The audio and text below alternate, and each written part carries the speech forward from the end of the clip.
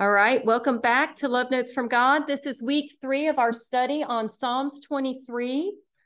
We have talked about the Lord being our shepherd. We talked about green pastures and still waters. And tonight, we're talking about restoration, righteousness, and his name. So, are you guys ready? All right, real quick. And we've got a couple new faces in person tonight, but for those of you who join by Zoom or in person, Miss Debbie says this is her prize and no one else can have it.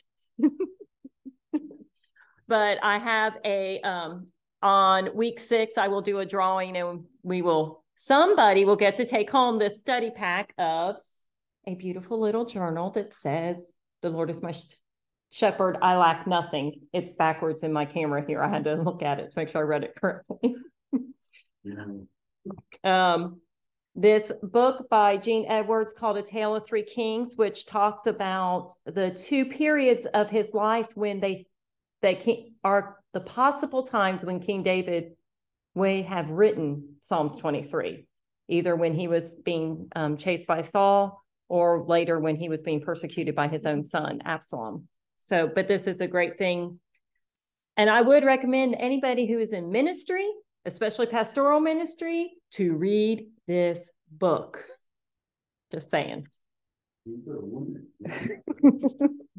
And then the third book that is in this is called A Shepherd's Look at Psalms 23. And this is by W. Philip Keller. And I use this and Gene Edwards some to reference throughout this study.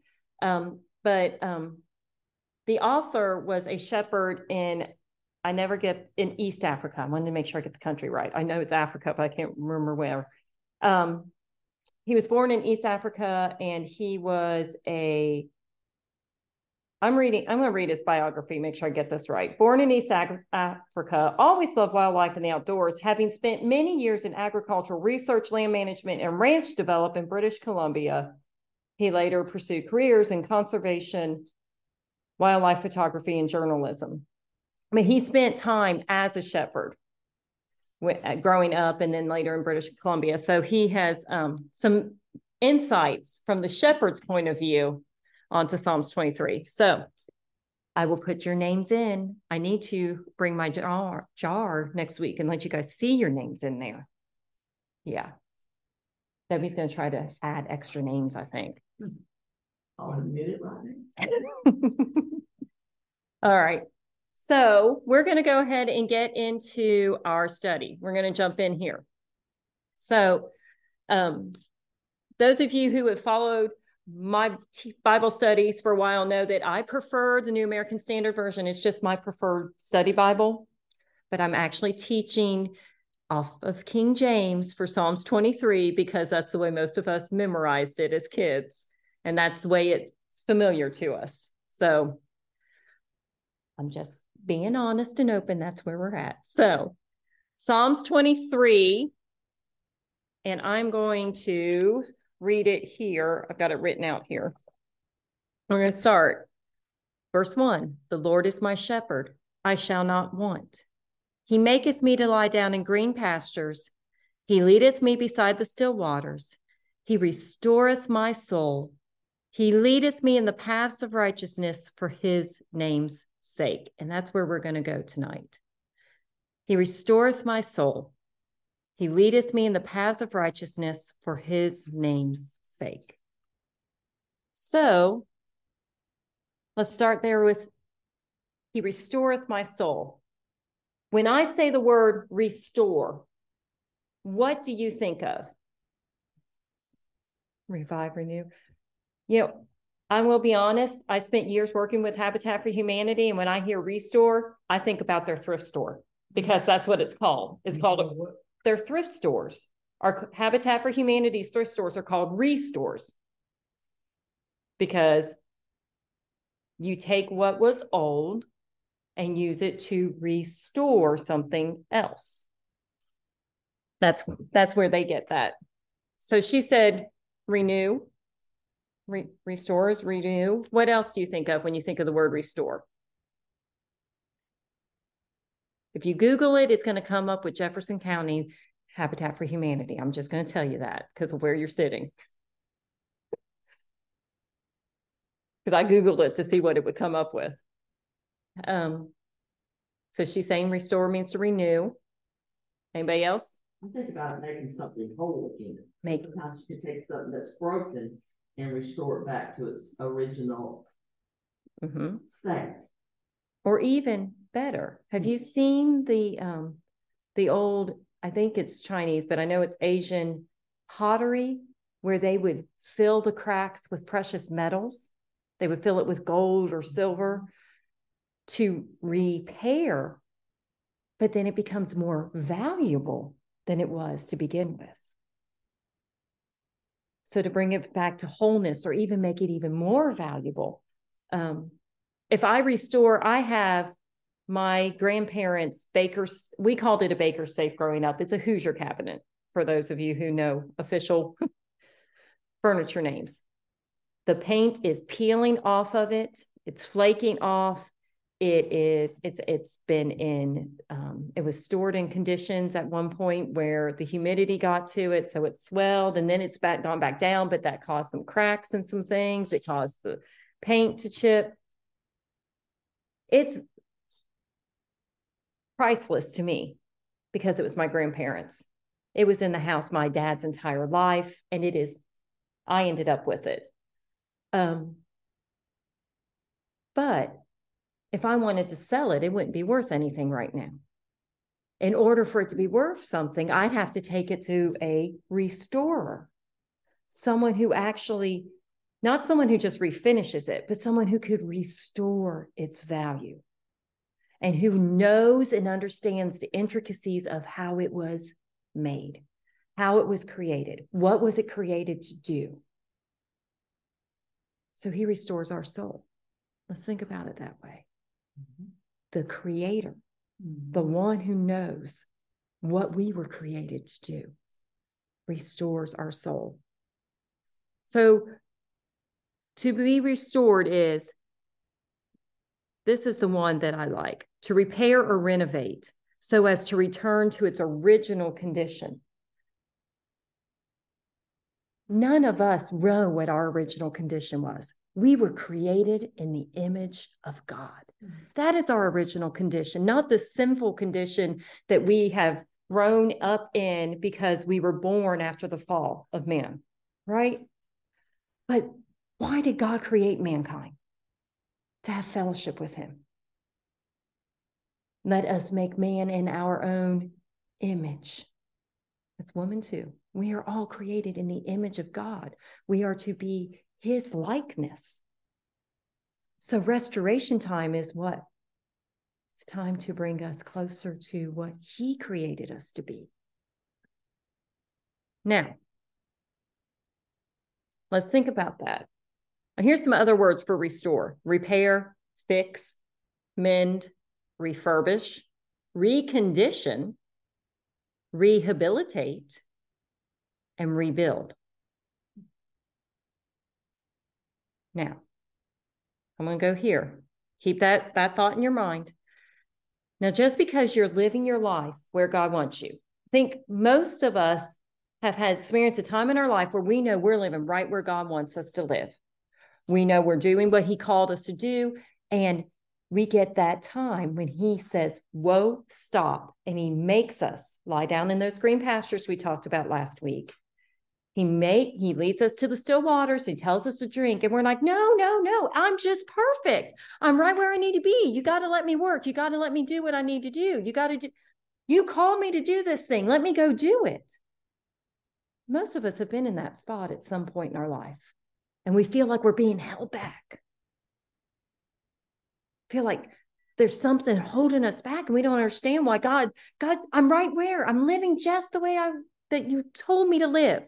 I'm doing just what you asked me to do. But you won't let me go any farther. So let's this.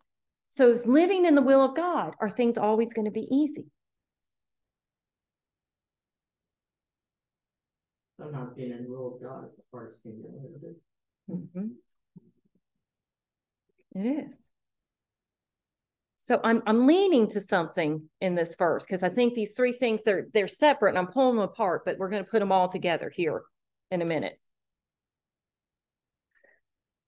So he's going to restore us to bring us back to our original condition, which is the likeness, the image of God. Sometimes we think we're living and doing just what we're supposed to, and we're as close to being in the image of God as we've ever been in our life. And we're still, he's making me lie down in that green pasture.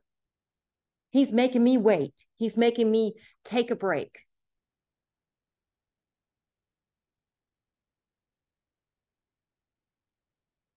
But here is one of those reasons. I want us to go to Psalms 42 and 11. Psalms 42 and 11.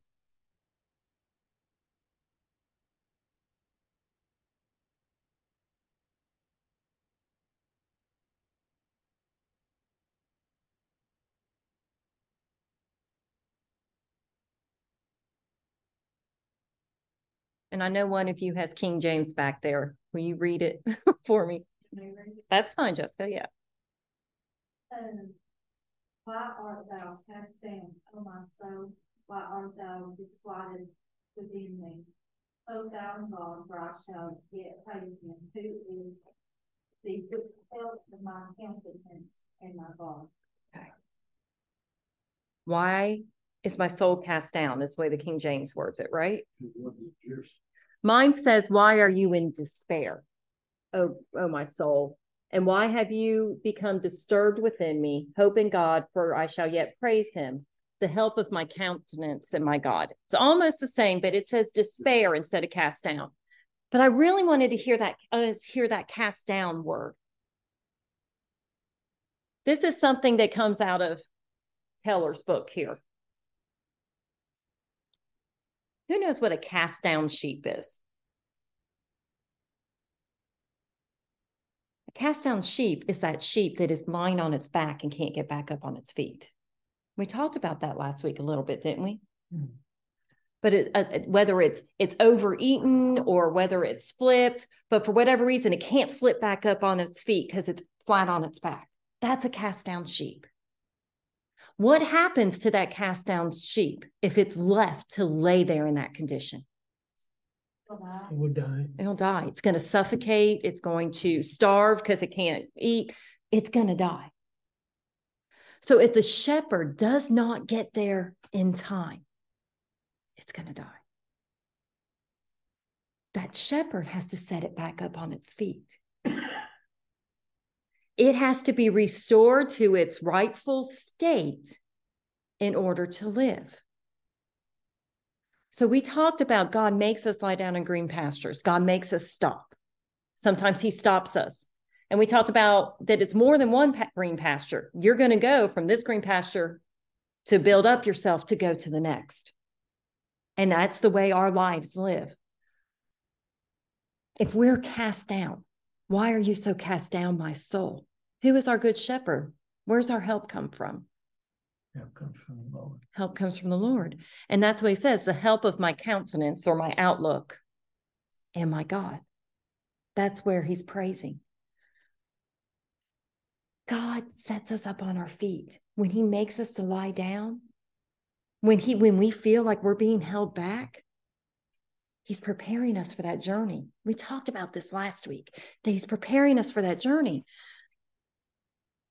But if we don't let the shepherd restore us to our rightful state, if we don't stop and rest, we're going to die. And what we're talking about right now is spiritually, right? We're talking about our soul. We're talking about our life, our relationship with Christ.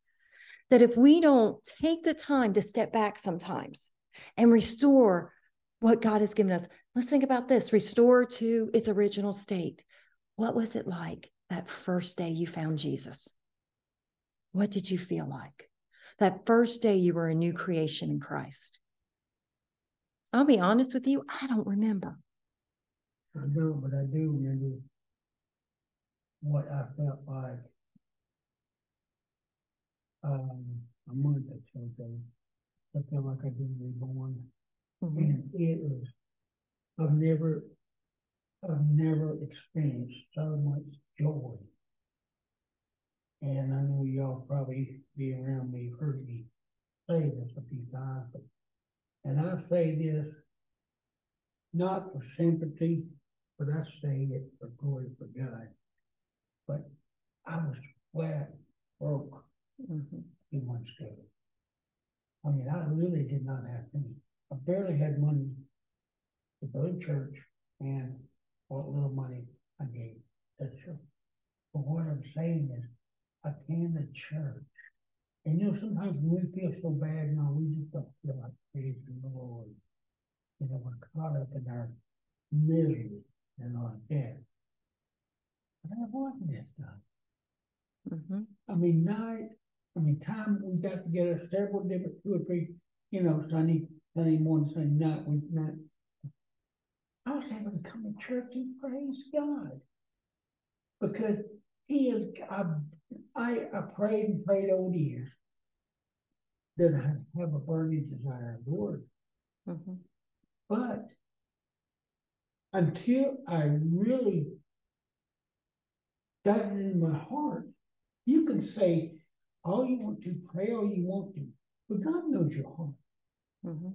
You can't play church, you can't straddle it. I did most of my life, but I forget the question, but anyway, the joy of on all circumstances, flat on your back, and you can still praise God. That to me showed me I really have gotten to the place or just beginning of where God wanted me. Okay. And see, that's a good example. When for someone who has lived, Debbie and I have a similar experience here. We grew up, we teeved on those church pews. From the time we understood what it meant to go to the altar and ask Jesus to come in our heart, we went. And I think I got saved every day for about 4 years because that's what you did. That's the way you train up a child in the way it shall go. So we allow and we encourage children to go to the altar as many times as they need to until they have that assurance of salvation, that they know that they know that they know. But for us, that recognition of this great big epiphany of God saved me from this life of sin, it comes later in life when we look back and we say, oh, God kept me from this. God kept me from that. But then others who didn't have that same experience, when they find Christ and they truly are set free, the joy on their face, this freedom, this idea that I am new and none of that matters anymore. That's our rightful original state as a child of God. Okay, when we're talking about the rightful state, setting the sheep back, we go through life, and this is, I'm going to hit here, this is what we consider this process of sanctification. I believe that sanctification, or this time of holiness, there's a time, there's a moment and a definite act where you sanctify yourself to God and that God gives you, and you know that you're that committed, but it doesn't stop there. It's not a one-time thing. It's not one and done. Sanctification is also a process. And you hear, if you attend Mount Vale, you hear our pastor talking a lot lately about we're Arminians. And everybody's like, what? What that means is we follow this theology, which actually influenced John Wesley and what became the Methodist Church, and this idea that holiness and sanctification continues throughout your life. That God, as you grow in Christ, when you come to these green pastures, when you come to these places of restoration, God is revealing things to you that you may have not, that when you first became a Christian, you may have not realized was holding you back from Christ. But as you grow, there are things that you continue to weed out of your life. I had a conversation with one of my adult children today, and I actually had to get off the phone because their little sister was listening, and I did not want to get into this conversation with the little one listening. But we were talking about, it's almost like that dancing that line, walking that line you know, you guys have all been there where you tiptoe that line between the world and Christianity. And we all challenge that. How far can we go? Especially those of us who grew up in the church. We tiptoe as close as we can get to that line, but we don't ever really want to cross it. But we're going to tiptoe as close as we can get. And that's where this conversation was going. And I made the comment to her that it's easy for us to do one. And I'll use the example of, we don't believe in alcohol consumption at all because of where it leads. It's not alcohol itself that's evil. It's the addiction to it. It's the things that come out of it. It's the loss of money and providing for your family because you're addicted to something. That's the same thing with gambling. Buying the lottery ticket is not the sin. It's what is the addiction. It's the taking away from your family to buy a lottery ticket that's the sin. So we abstain from the appearance of evil. That's the way it was ingrained in us. We grew up, if you grew up in the Church of God in the 80s, you still had that. You have to abstain from the appearance of evil. My grandfather would not allow my mother and my aunts and uncles to drink a soda pop from a bottle or a can because it was the appearance of evil. It was the appearance of alcohol. That is what many of us grew up in. And so this conversation with my child today was that you know, it's easy to slip into this. And their comment to me was, yeah, but it's easy to lie and it's easy to this. And I said, but as you grow in Christ, as you grow, and it hit me when I was reviewing this on restoration. That's what this is. When you reach these points, God reveals to you, and it becomes easier and easier to not slip. It becomes easier and easier to take a stand and say, I'm not going to do that. I don't have to do that. That's not where I'm going to go. So we abstain from the appearance because we don't want to lead others down that path who can't abstain. Well, to me, I can give an example. I don't have a problem with alcohol. I don't go into a club anymore. I used to like to dance, but I don't get into country music anymore because God's changing. But if I go in there, the appearance, like you're speaking, the appearance of me being in there. If someone is trying to turn their heart to the Lord and see me in there, they say, well, it's all right. And I made my appearance of me being in there may keep him from moving further that the Lord wants. There is the flip side to that, though, too, that we don't want to lead others down that, so we avoid places. But also, where did Jesus go? Around sinners. He hung with the sinners. Yeah. He was with the publicans. He ate with the tax collectors. Who was considered cast out. But what he did was when he went, he brought good news and life to them. He did not come down to their level. He brought the gospel to them. And that's where that difference is. When I am at a former job, when we would go on conferences, they would call me the designated walker, because I would have to walk everybody back from dinner to the hotel to make sure they could make it back to the hotel. It was a joke, but it wasn't a joke, because that is what happened. I actually had one of, this was not from our particular office, it was from another office, but we all were friends and hang out together. She called me a nag because I was checking on her because she was in the bathroom too long, and I wanted to make sure she wasn't in distress.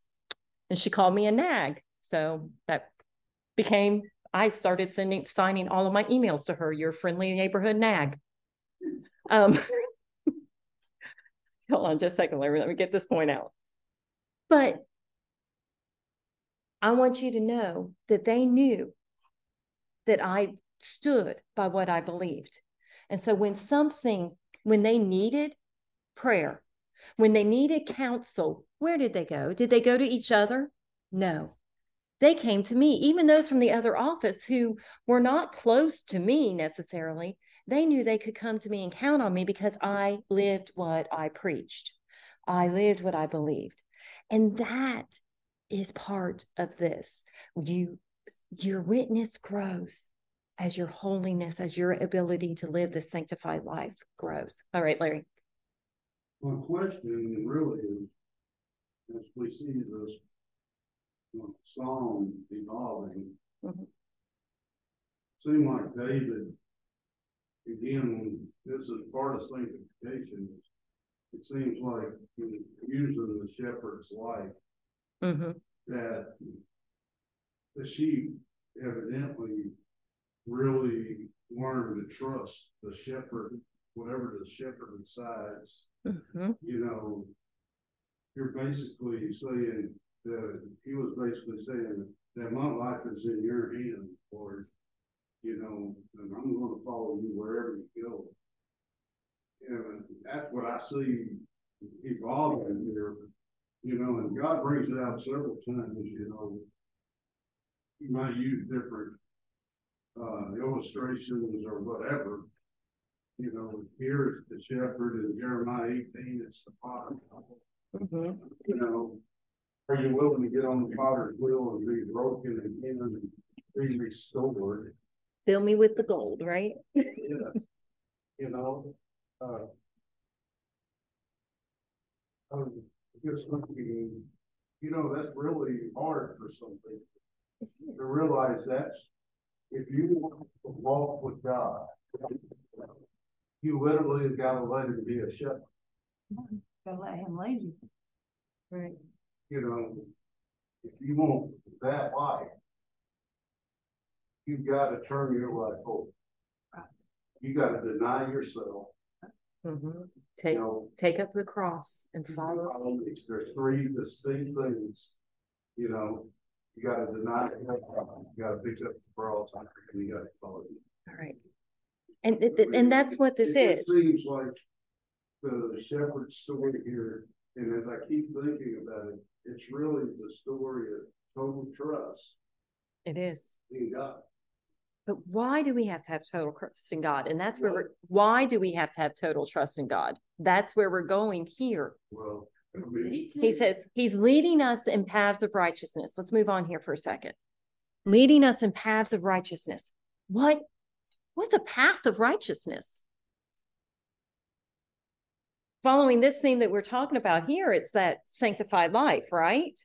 That life of holiness. That's another way, holy living. Well, I mean, you think about righteousness in David's terms. He had the opportunity to kill Saul. He didn't. Right. He didn't want his son Absalom, even though Absalom totally rebelled against him. He would have preferred that his son win. He would have. Absolutely. None of us would want to. He wanted Abner to live. Yes. He didn't want Joab to kill Abner. No. He wanted to make peace with Abner. That's paths of righteousness. Right. I mean, he had every right to want those people killed. But he didn't. You know, and I just think that's part of those paths. Yes. You know, it makes us make right decisions, even in the face of being done wrong. And here's the thing. Where we're talking about these paths of righteousness, making us make right decisions. Love. Okay, I'm going to ask my Mount Vale people here. What is our church motto?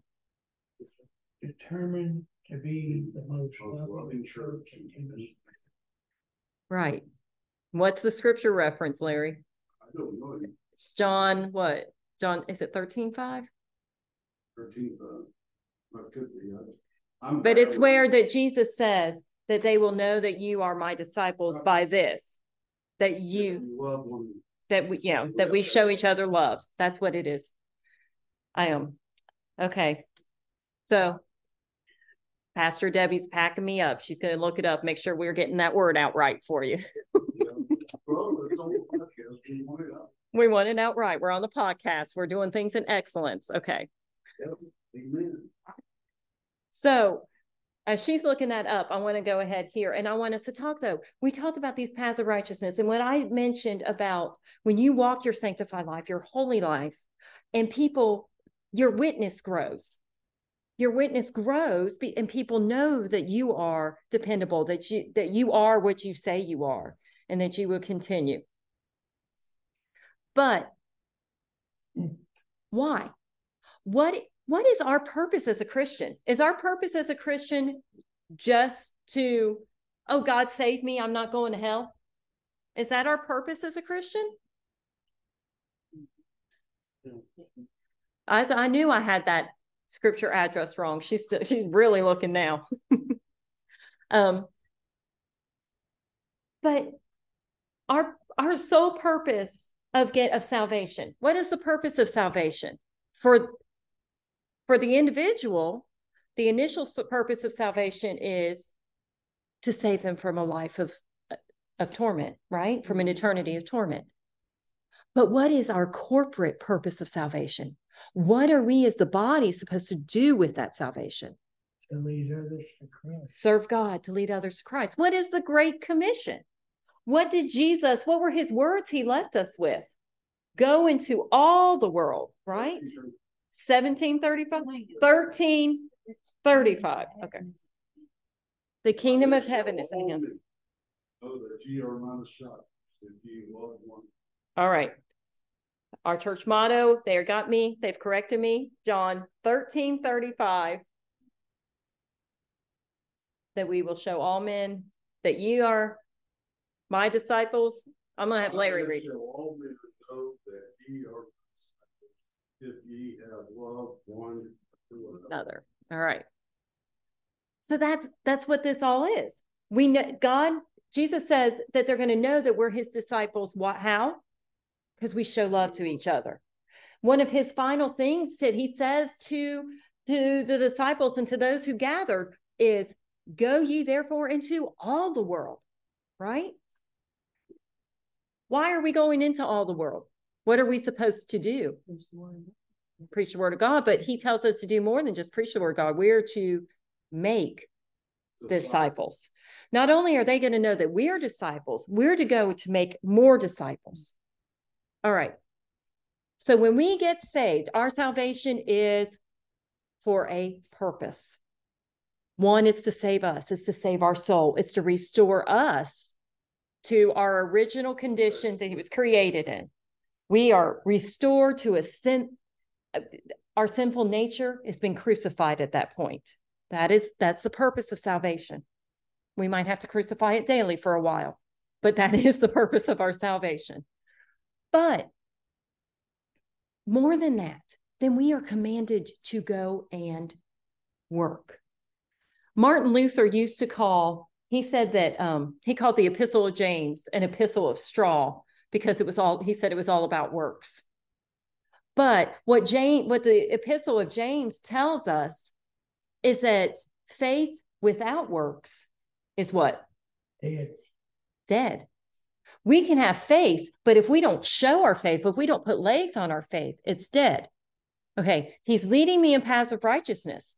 Why is he making us righteous?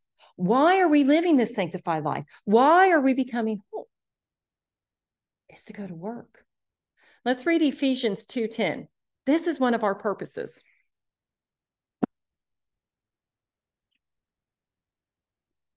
Ephesians 2:10 says, for we are his workmanship, created in Christ Jesus for good works, which God prepared beforehand so that we would walk in them.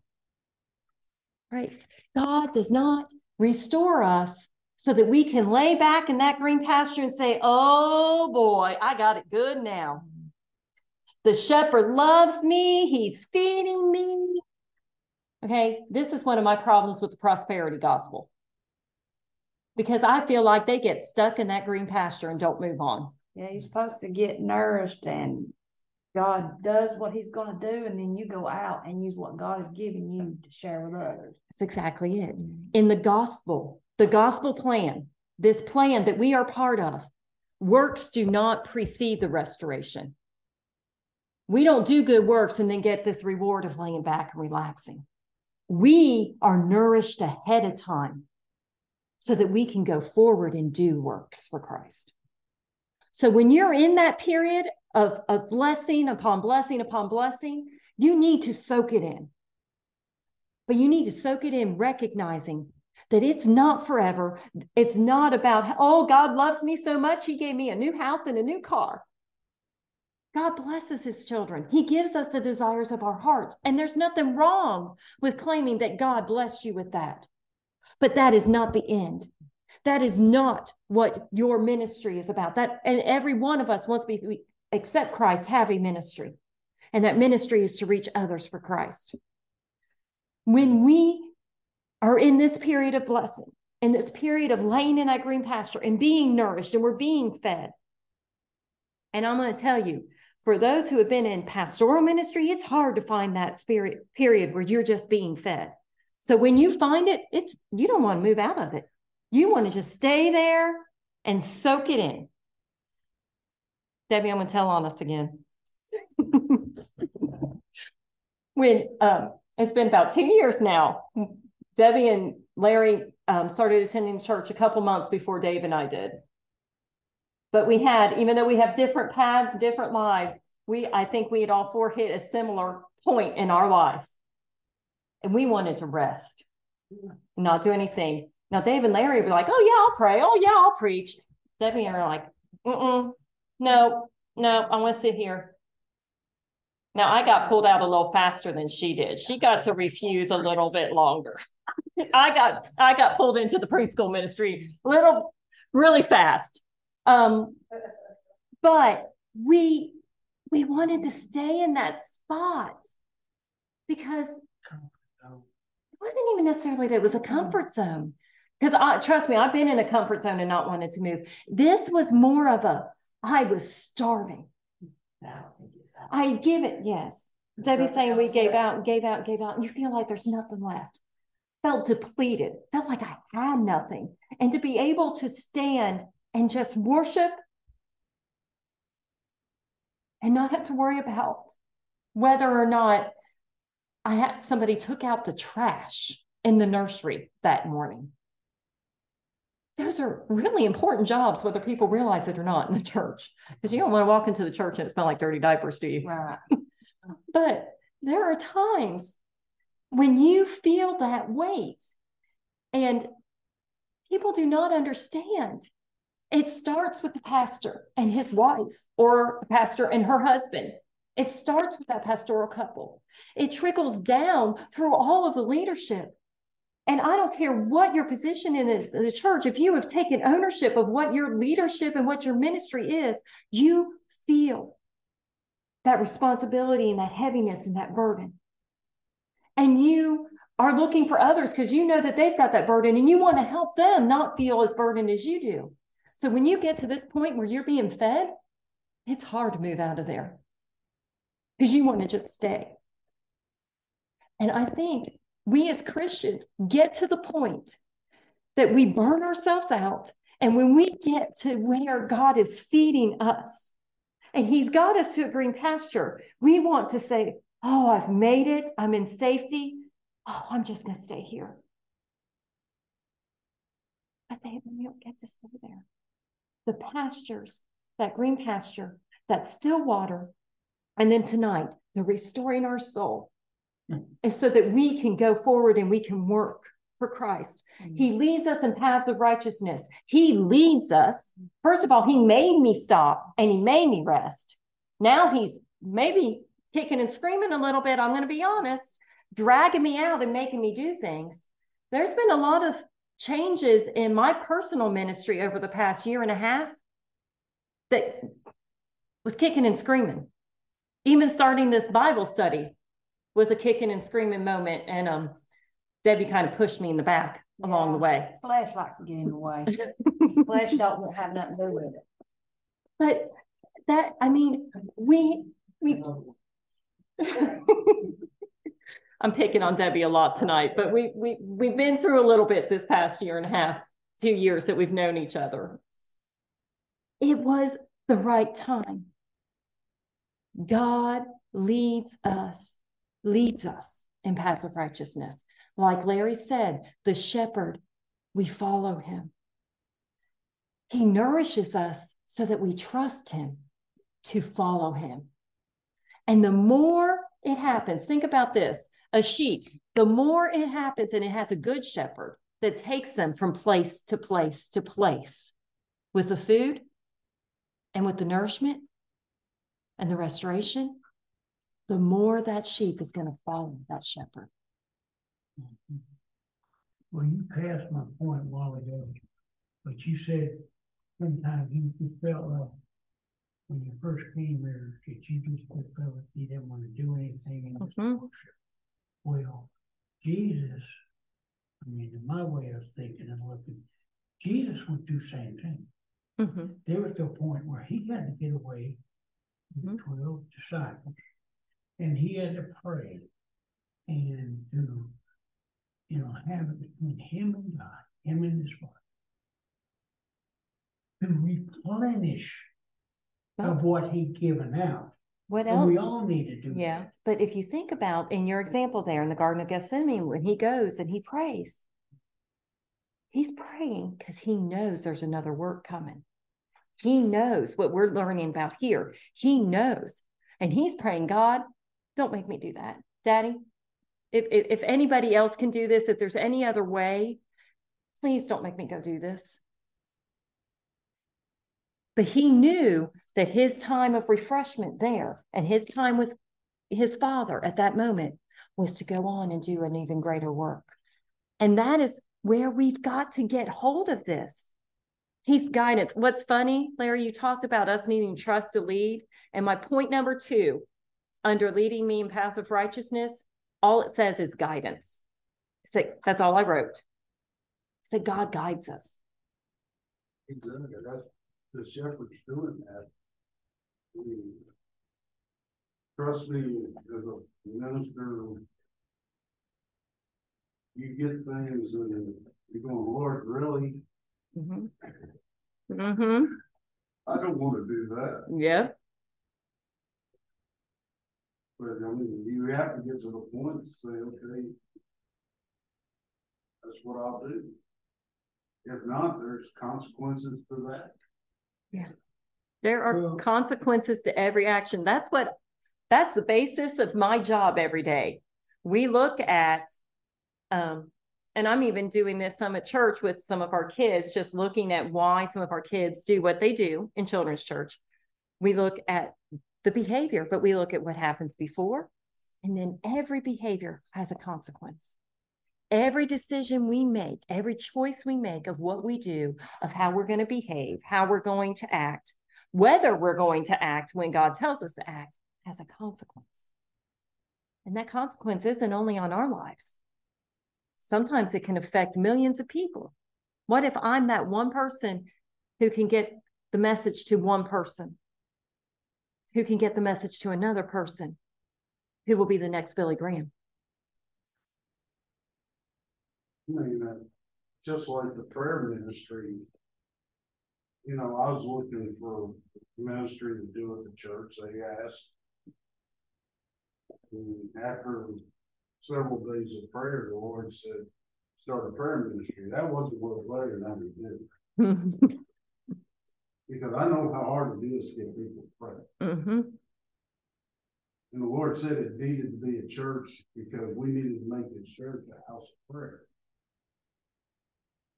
But I just put the whole thing in God's hands and said, Lord, I'm just going to do what you tell me to do with this. And he keeps showing me things, how we're going to grow it. There's a vision for this, where God's taking it. But I got to thinking about this. The last part of that, for his name's sake. Whew, glory. Think about it. Everything that you do, you're supposed to do to the glory of God, as Debbie just said. Think about it. Everything you do, is it for his name's sake? Is it for Jesus? Right. Because this is the righteous, that the path that he calls is for his name's sake. For us, that means it's for Jesus. So is everything you're doing on your path that you're going in life? I'm sorry. No, you're right there. Because that's right here. That's where we're going. You've got it. A. Anderson, in one of his commentaries, says he acts for the sake of his reputation is the way he does it. So the measure of a shepherd is the condition of his flock. What does the condition of our personal Christianity, our personal spiritual life say about our shepherd? What does the condition of our family spiritual life say about our shepherd? What does the condition of our church's spirituality say about our shepherd? It hurts. There's times that I look back. What does that say about our shepherd? I'm going to use an illustration. This is the illustration that comes to me when I think of this. Many years ago, I read this book by Max Lucado. And he was talking about that we are Christians, that we take his name, right? We hold his name. We claim to be his name. When we say we're Christians, we're using his name. So everything we say we do as a Christian is in the name of Jesus. But he said, are we truly a reflection of Christ? Think about this. The moon has no light if the sun's not shining on it. It's a reflection of the sun's light. If our sun would burn out, we'd have no moon either, right? When it's a new moon and the moon is dark, we have no sunlight that night, right? We are a moon in the darkness. We are reflecting the Son of God, to the darkness. How bright is our reflection? Are we a full moon? Are we a new moon where we're hiding it?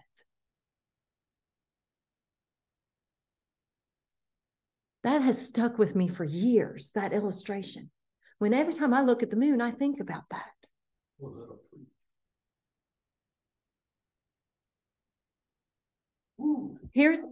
I'm going to get to my last point. We may have a Holy Ghost moment here in a minute. There's a good question on the word that keeps coming on mind is obedience. Absolutely. Obedience. Are we really being obedient? We have to be willing to follow wherever he leads me. That word just keeps, I don't know why, it just keeps. Follow wherever he leads. What is Renaissance in my mind is obedient. Are we really being obedient? And it's his word. That old chorus, where he leads me, I will follow. Is that true? Are you telling the truth? I'll go with him all the way. Yeah. Now that's the question. Are we doing that? But you know, you asked that question, and it's ironic with the testimony I heard last night from Chris. He said that towards the end. He said, are you willing to go where God wants you to, where he's calling you, and not worry about the consequences? I'm not putting his word, because I'm just saying it my way. He says, are you willing to go wherever God wants you to go without worrying about what's going to happen, what possibly can happen? I mean, it just, but that's the trust in the shepherd. The shepherd is leading. That's the obedience that even when we don't know where we're going. That's what the song said. I will follow. Where he leads me, I will follow. Here's the other point about this. We're talking about, we do this for his name. Because when we claim to be Christians, if we don't act in his name's sake, we're not following those paths of righteousness. And that is what has killed Christianity all over the world, is those who pervert the name of Christ for their own gain and their own profit. They don't love one. And they do not love one another. Yeah. So, I've been on on the internet, listening to YouTube, and a lot of this week I've come across some of the things on YouTube which talks about false preachers. And right now, on the top of my head, I can name you 5 of them right now that they brought up. And a lot of them we know, a lot of them we know who they are. And I've actually listened to some of them as they were, and the guy would take scripture that was warning us of these false preachers, and he would use the scripture against what he was saying this guy was wrong, blasphemy and all like that. And you begin to listen to it. I mean, Jesse Duplantis, it really kind of opened my, I mean, he actually claims he actually went to heaven and suggested some things that God could do, and God took his advice. Are you kidding me?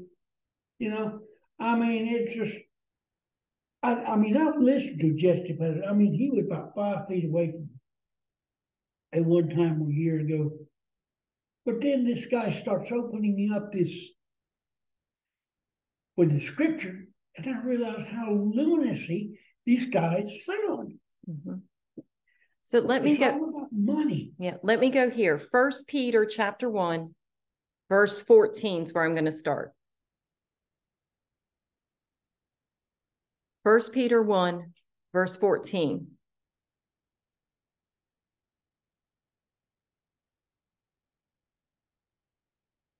Says, as obedient children, not fashioning yourselves according to the former lust in your ignorance. So we're talking about sanctification, right? We're obedient and we're following our sanctification. But as he which hath called you is holy, so be ye holy in all manner of conversation. That means we watch what we say, who we say it to. We avoid the appearance of evil when there are things and situations. There are times when we may have a brotherly or sisterly concern for someone, but yet we need to allow God to move in another way because it is not appropriate for us to talk to them. Mm-hmm. I've had those situations where I've had to go to Dave because it wasn't appropriate for me to talk to the man that God had revealed something to me about. I had to allow Dave to go and do that. But he says, but as he, I'm going back to verse 15 again, but as he which hath called you is holy, so be ye holy in all manner of conversations. And this is the memory verse of all memory verses. Because it is written, be ye holy, for I am holy. Amen. And if you call on the Father, who without respect of person judgeth according to every man's work, those paths of righteousness, what? Right? We're working. Pass the time of your sojourning or your time you spent here in fear. For as much as ye know that you were not redeemed with corruptible things as silver and gold from your vain conversation received by tradition from your fathers. We're not saved because we listen to a preacher. Mm-hmm. We're not saved because we listen to a preacher who got something wrong. We're saved. Here, verse 19, but with the precious blood of Christ, as a lamb without blemish and without spot. He is the shepherd, but he was also a lamb. And he knows exactly where we are and what we are. A long time ago, that memory verse came up, and my son was probably about 10 or 11 years old. And we were doing a Bible study or devotion as a family one evening, and we talked about this verse. And we talked about what being profane is, because he talked about profanity. He was old enough to know what profanity was, and he was questioning. And I said, Robbie, profanity and being profane is not just saying bad words. Profane is to take something that's holy and to treat it with irreverence or disrespect. If we bear the name of Christ by calling ourselves Christians, are our lives showing his name as holy?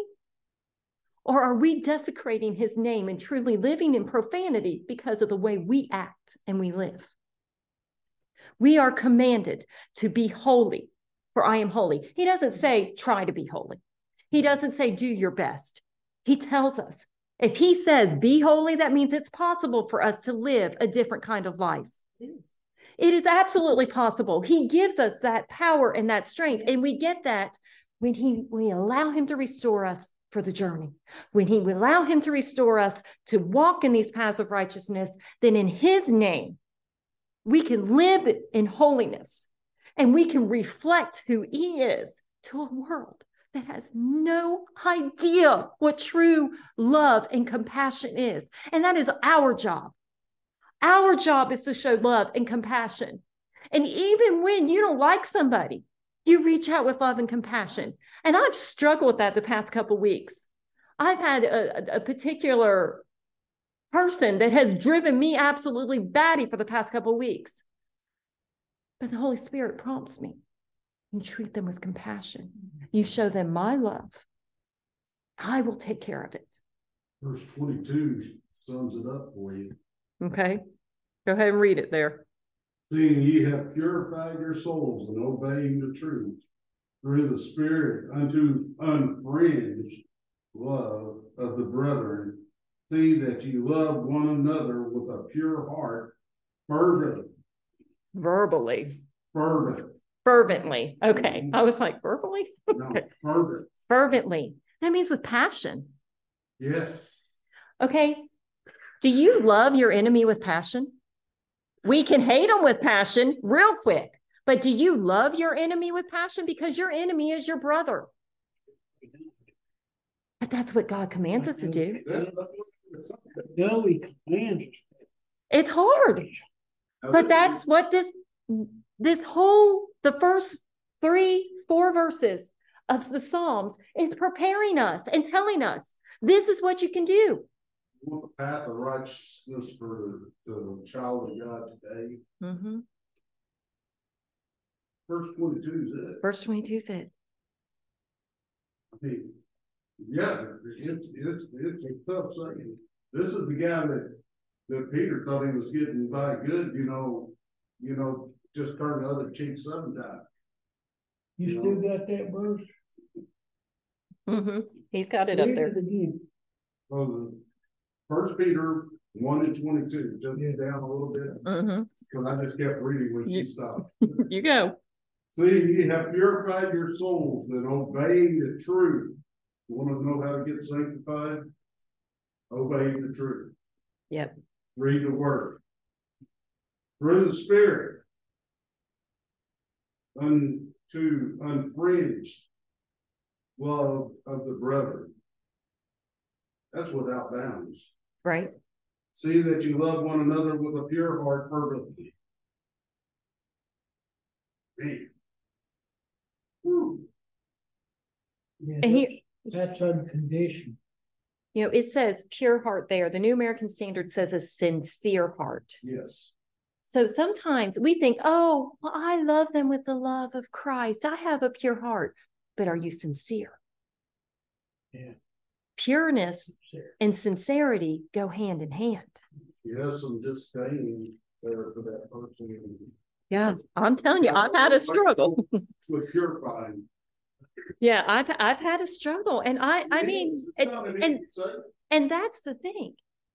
We as Christians need to be transparent and recognize this is part of our continued sanctification, our continued growth in Christ, our continued restoration to what God originally created us to be, is that we recognize these things.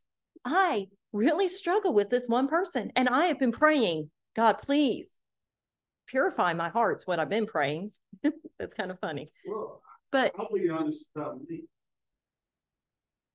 I like to size you up before I really allow you into my comfort zone. I size you up and decide if I want you to be my friend.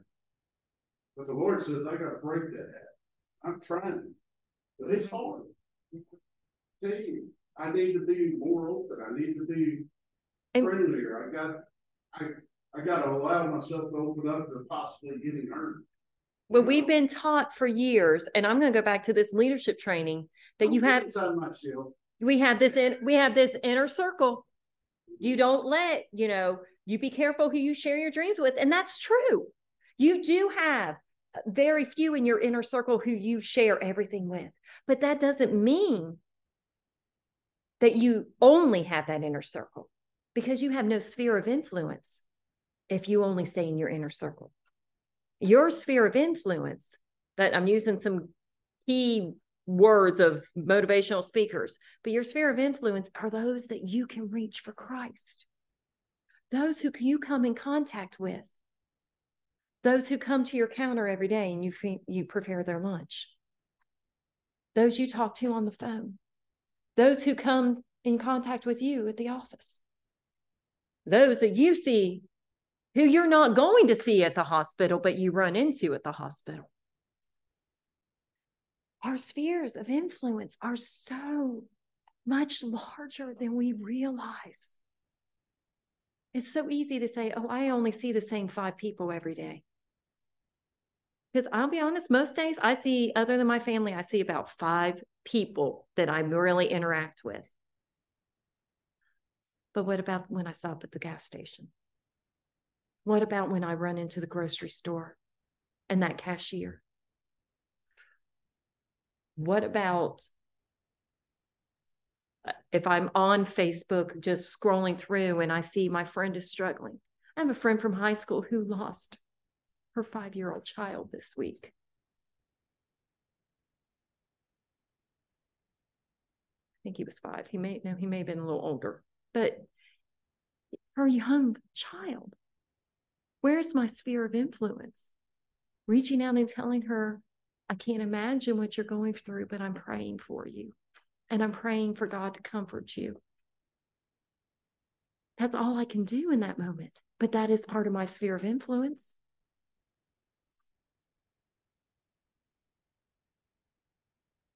How are we hoping?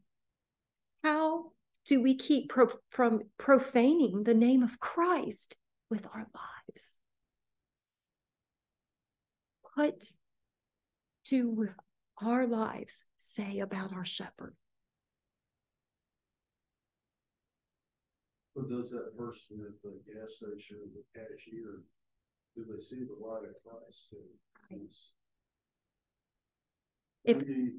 There's just that glow about whoever you are, whoever you're meeting. And mine touch that person and said, I wish I could go around. There's a story. Those of in the Pentecostal charismatic world, we all know who Tommy Tenney is. It's been years since he was been popular, but he was the author of this book series called God Chasers.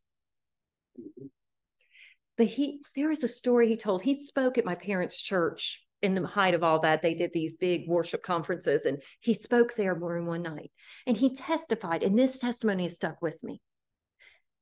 He had been at a humongous revival somewhere in California, one of those big, 20,000, 30,000 seat arenas that are churches, or, what I'm talking about, huge place. I don't know which one specifically.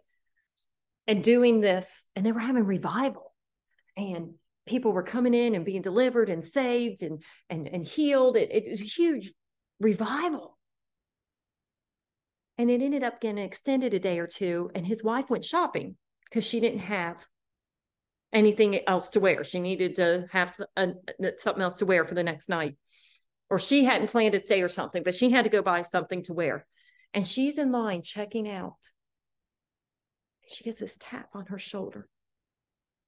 And she turns around, and this man looks at her, and he says, I don't know what you got, but I need it.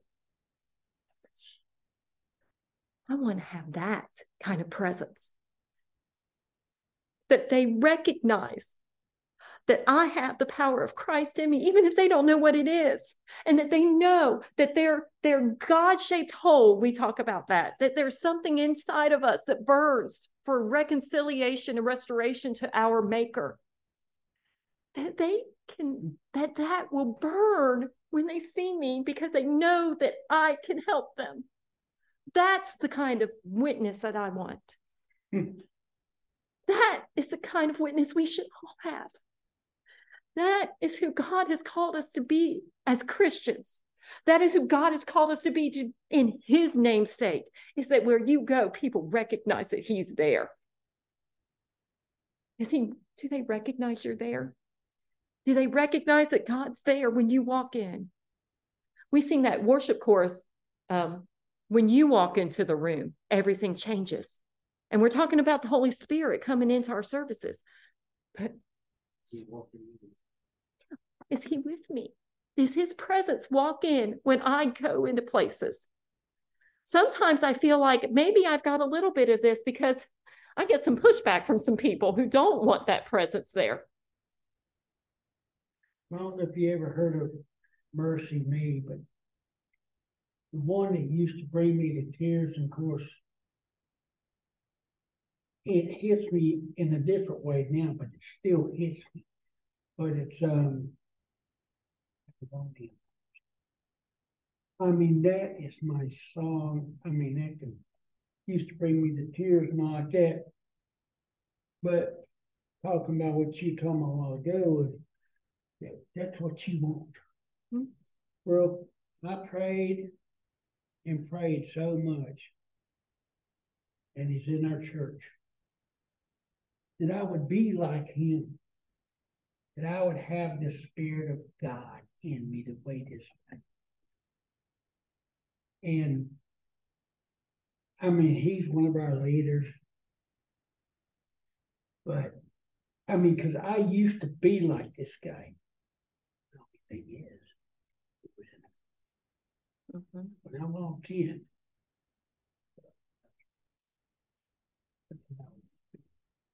well, it's God transform me in a way that it would be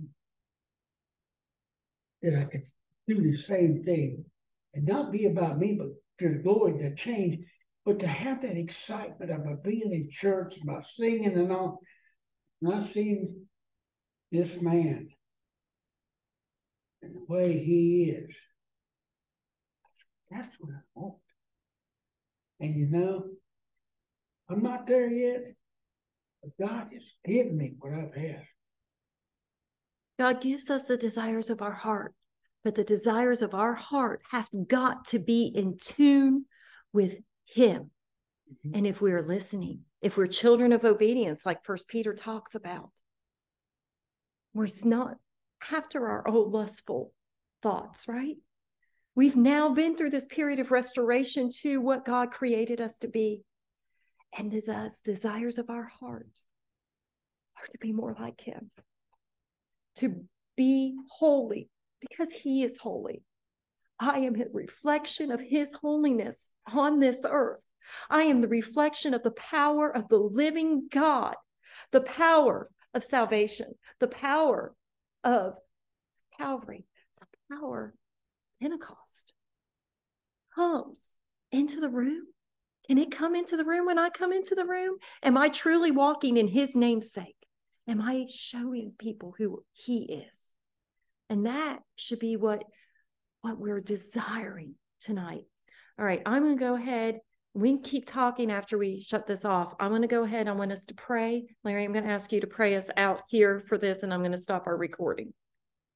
Lord, so much thank you for the word. God is the word that gives us the truth of life. God is the word that helps us to obey you and to purify our hearts. Lord, you restore us through your word, Lord. And God, we thank you for this anointed word tonight. God, we ask you to purge our hearts. God, and help us walk with you. God, to follow you wherever you go, God, and not be a story, but God, that it be the fact of our life, that we will follow you wherever you go, Lord. And God, do your will. Lord, we thank you for being our shepherd that leads us, that makes us to lie down, and takes us to green pasture, Lord, that gives us water to drink, that makes us live. Lord, we thank you so much for restoring our soul and leading us down the right paths of life, all for the name of Jesus, Lord. And we thank you in the name of Jesus tonight for this word. In Jesus' name, amen. Amen.